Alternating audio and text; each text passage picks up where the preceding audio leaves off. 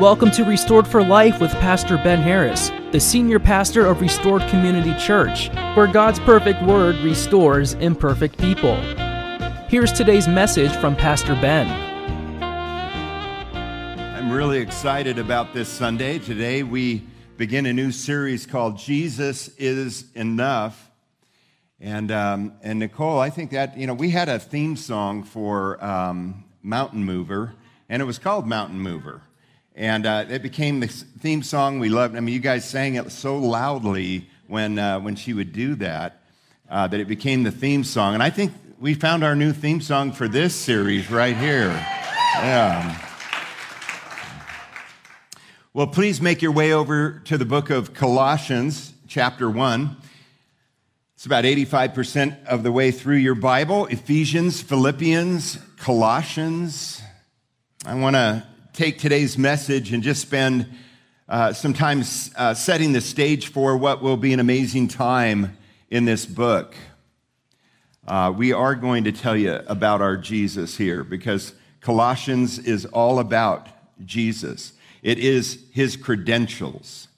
We will hear the overwhelming and true argument as to why Jesus is enough for salvation. He is our all-sufficient Savior and our hope. Not just after death, although he is that, but also in the here and now. Jesus wants to walk with you and guide you as you live your life out. Putting our hope and faith in the things found in this world is futile. They will eventually let you down. But placing your faith and trust in the one that holds the world in his hands, who conquered death by being raised back to life, and the one who loves you so much that he came down from heaven willingly. He took on a body and he went to the cross to die for your sin and for mine. He shed his blood in our place so that we might know his Father, our God in heaven, and be reunited to him forevermore. I'm talking about Jesus, God's one and only Son, born to die for you and I. Some trust in fame and fortune. Some trust in the wisdom of others. But the person who trusts in Jesus will be saved in this life and next. You see, we all have eternal life. You get to decide where you'll spend eternity after this life. And as we say, it's important to know where you're going to spend eternity. It's location, location, location, as the realtor will tell you, and the pastor this morning. Almost everyone today is familiar with the story of the ill-fated passenger liner, the RMS Titanic, that struck an iceberg and sunk in the North Atlantic April 15th, 1912. It was a ship, they said, that not even God could sink. I think I'd be afraid to even get a free ticket on that passage right there. I wouldn't dare God. If we're not careful, we write this tragedy off as a disaster that certainly couldn't happen in today's technology. Surely we can trust in modern tech like sonar and radar and GPS, things that would prevent such a calamity from ever being repeated. Well, it has happened, from large vessels all the way down to small boats. You've likely never heard of the famous yachtsman by the name of Michael Plant. He was an extremely experienced sailor with an attitude of boldness and confidence. In the fall of 1992, though, he set out from the Americas, East Coast, on a solo adventure to cross the Atlantic at one of the most dangerous times of the year. Storms in October on the Atlantic can be brutal. He was headed for the French coast. However, Michael's boat, the Coyote, was state-of-the-art in every way.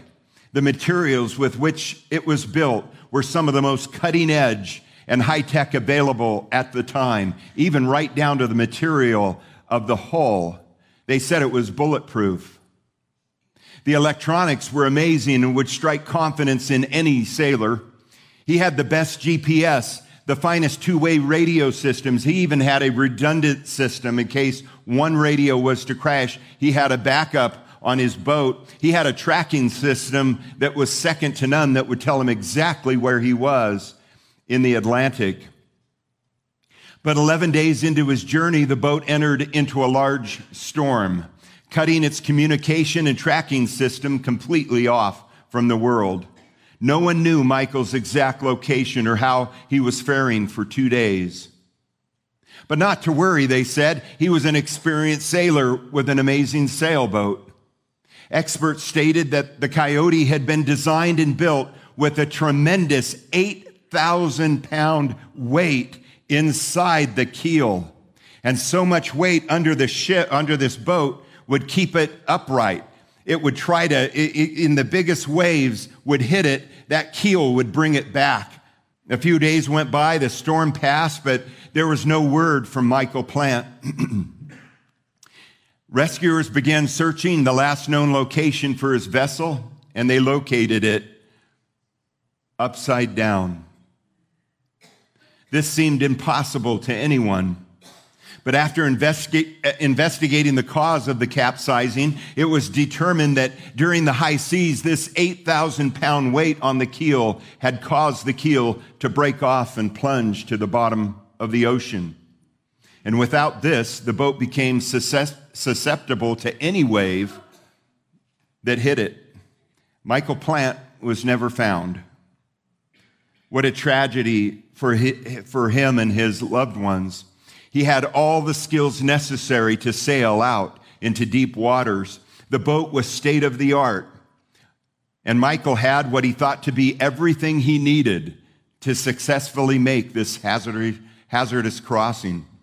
But just below the water surface, and unknown to anyone, a critical defect loomed deadly and undetected. The boat Michael had placed his faith in was doomed from the start. Let me ask you an even more important question. Where is your faith this morning? In what are you placing your faith in after this life? As I stated before, in this life, you get to choose where you spend eternity. Afterwards, that decision will stay with you throughout all eternity. It is unchangeable at that moment, so choose wisely. We just studied the book of Nehemiah and saw how quickly things can go from good to bad. We saw how Nehemiah had set everything up that the people needed to succeed, how to worship God, how to study the word, the priorities of the church. And he left, and then 1 year came back to a disaster. Things can look so good above the waterline and so bad just under the surface. This is the story of America, a once blessed and God-honoring nation. While things on the outside look good until recently, things on the inside have been decaying for some generations now. As we've removed God from schools, from government institutions, and from just about every area of decision-making in our country, God is no longer welcomed or even acknowledged. Until and unless this changes, America will collapse into a socialist nation, I believe. That's where we're headed. The handwriting's on the wall. The only question now is, are we willing to read it and respond wisely? The Apostle Paul told believers to test themselves, to see if they were indeed in the faith, and walk regularly in order to see if indeed we are true Christ followers, or if there's something just below the surface of our lives, unseen, and by those around us, looming undetected and ready to take our testimony or our witness out at an unforeseen moment. Test yourselves, he said. The story of the believers in Colossae is a story that could be true of any person or any church or any nation that doesn't take time to reevaluate itself occasionally. When you're on a GPS, I used to have a boat that was an offshore fishing boat. I had a GPS and I had a compass on the dashboard. But you had to pay attention because the waves of the sea are constantly turning your boat. And so you're constantly readjusting the boat back straight again. And this happens over and over and over again, but you have to do it. You have to put it back online if you want to get to where you're headed. And life is the same. God's given us his GPS in his word. We are to set our lives to that GPS because life will continuously push us off course. Let's begin our new series by reading Colossians chapter 1, verse 1 is where we are going to begin our new study. Paul, an apostle of Jesus Christ by the will of God, and Timothy, our brother. Now, see, back in that day, it was different. I kind of like this way. When we write letters, we just say, dear, Fred, and you begin to write your letter to the person.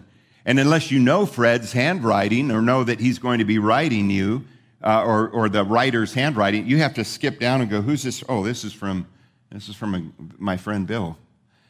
But back in that day, they announced who the writers were immediately, right up front. So Paul says, Paul, an apostle of Jesus Christ, by the will of God, and Timothy, our brother. So it's Paul and Timothy that are writing this letter. Verse 2, to the saints and faithful brethren in Christ who are in Colossae, grace to you and peace from God our Father and the Lord Jesus Christ. This was a very common greeting of Paul. He always wrote who the letter was from, and then he would greet the people. By way of introduction to this letter, I want to give you some basic information before we dive in. First, let's look at the city. On the back of your bulletin, there's notes, and if you like to take notes, and I encourage everyone to do so, you can follow along with us. First, let's look at the city. Colossae was located in the eastern Mediterranean. There you see it on the map up on the screens here. It's right of center. Ephesus is right almost in the middle. Ephesus was the coastal city. If you were going to Colossae, you would go to Ephesus first, and then you would travel on to Colossae. It's about 100 miles inland from this harbor city of Ephesus. It sat along a major trade route between the Near East and Rome. It was right in between. Because of this, it was a melting pot for idol worship and false religions as East met West. Today, the site of Colossae lays beneath dirt, unexcavated in part of modern-day Turkey. Second, let's look at the authors. Paul is the author, clearly here. Young Timothy certainly contributed. Paul is sitting in a Roman prison as this letter is penned, probably dictated to Timothy, his helper and scribe, who willingly went to prison as an aid to him. Of course, Timothy could come and go. He hadn't been convicted of the gospel. Paul had been, and they're holding him, and he's awaiting trial to decide what is going to happen, what his fate is. This is his first arrest. So he will survive this one. His second arrest, he will be executed. But this time, he doesn't know what's going to happen. It's around 60 AD. That makes it somewhere around 25 to 27 years, depending on what you determine or what you believe the age of this letter was written. 25, 27 years after Jesus Christ has gone back and ascended to heaven. After his death and his resurrection, he's gone back to heaven. Paul's writing this letter. Third, let's look at the church. Paul did not plant this church, and there's no evidence that he even ever visited it personally, but he had heard of it and its reputation for being a growing body of believers. The church was planted by people who had heard Paul's teaching during his 3-year ministry there in Ephesus. Paul kind of set up shop there and started a mini discipleship program, kind of like a mini seminary there. And people he would lead to Christ. He would say, come on over to my house and let's go into the Word. Let me show you what you just committed to. Let me tell you all these things I've learned about Jesus. And so you could go to Paul's seminary there in Ephesus. For 3 years he was there. And it was likely that these men who had planted Colossae were discipled by him in Ephesus and then went the 100 miles inland to Colossae and planted a church. The church was likely about 5 years old, plus or minus 1 year, at the time of this writing. When they received Paul's letter, They're about 5 years old, a young church. And this coming December, Restored Community Church will be 5. We turn 5 the first Sunday of December. So that's exciting. So that's where these folks are roughly at. It's a newer church. Fourth, let's look at the purpose here. The purpose behind the letter is to address and correct doctrinal error. What exactly we are not told, but we can conclude by the way Paul is giving answers that it's likely that after having been planted as a new church there in Colossae, some wolves had come in with false doctrine as to the deity of Jesus Christ. These wolves asserted that Jesus was merely a wise man. Yes, he was wise. Yes, we should listen to him, but he was not God's son and he is not deity. These are Jews who are on the fence. They kind of have one foot in Christianity and they have the other foot. They want to hang on to their Jewish roots so that they're kind of trying to meld these two into one. And of course, that isn't done very well when you were talking about grace and we're talking about the law. They're still trying to obey the law letter for letter, and they're trying to bring and meld Jesus with this. These wolves asserted that Jesus was merely a wise man, but he was not God, and that mankind rather ought to worship angels. And we'll talk more about that in just a second. To combat these grave heresies, and in the first half of this book, we see one of the most powerful presentations of Christology, which is the study of Christ, in the entire Bible. In the second half of the book, we're invited into a course on ethics and morality that begins with one's own personal life and how you view God and how you live for him. It's your personal relationship. Then it moves on to how we deal and live with our families within the family unit. We'll talk about that as this study goes on. And it ends with ethics involved in one's professional life and how to treat others outside the home.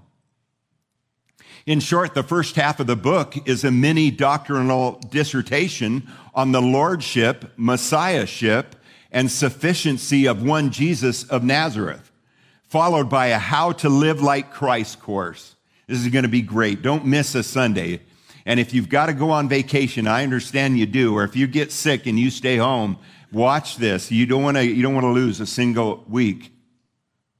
The credentials of Christ are put on display here, and there can be no other conclusion than that Jesus Christ is God's one and only Son, that he is the pre-incarnate Son of God, that he is preeminent over all created things, alive, dead, human, or spirit, even the angels. And because of this, Jesus is enough exclusively to be our all-sufficient Savior and Sustainer. No one else and no other created thing can make this claim with any integrity. We cannot add to what he's finished in life, in death, or in his resurrection, and we cannot take away a single work that he's so powerfully and perfectly completed. In fact, Jesus so magnificently concluded the work his Father sent him down to earth to finish, that when he was done, he took his rightful and honored seat at the right hand of God, the Father. Talk about a mic drop. He was done. There's nothing to be said after Jesus went back to heaven. He did it all for us. We can't add to anything. We can't try to be good enough. Jesus did it all, and it's called grace. And it's offered to everyone who wants it. However, in this book, the Judaizers, those that would try, however, foolish and misconceived to blend law with grace, followed behind Paul and pounced on these new believers in churches. They would wait for him to leave because Paul was a powerful man. He wasn't very tall, we're told, but he was a lion. And these Judaizers could not take on Paul.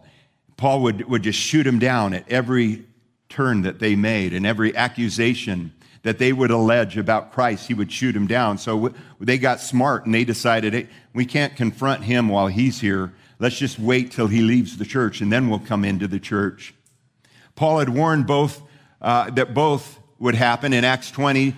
just prior to him being executed for sharing the gospel at his second arrest, he said in verse 29, "For I know this, that after my departure, savage wolves will come in among you, not sparing the flock.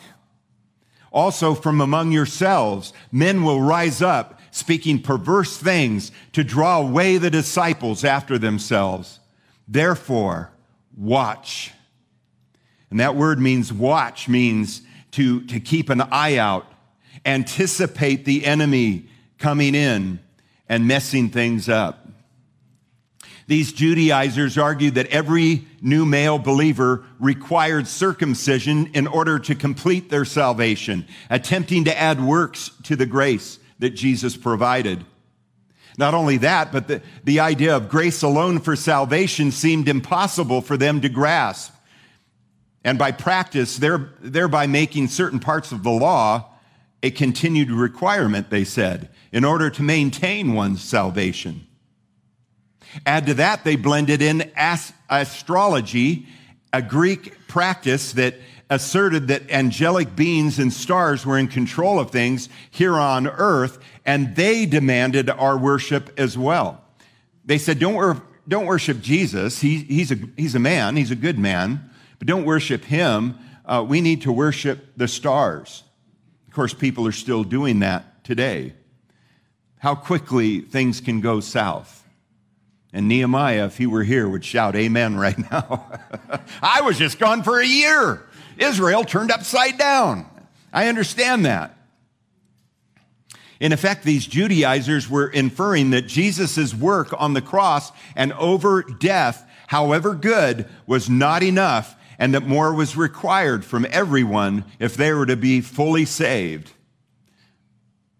But any religion that attempts to add human works to the work of Christ, any religion that holds up another book written by man as God-inspired, is a religion that leads to judgment and hell, and it ends up a failure. Listen, Jesus is enough, period. Restored for Life is a radio ministry brought to you by Restored Community Church. Visit restoredcommunitychurch.org to learn more about Pastor Ben Harris and for service times.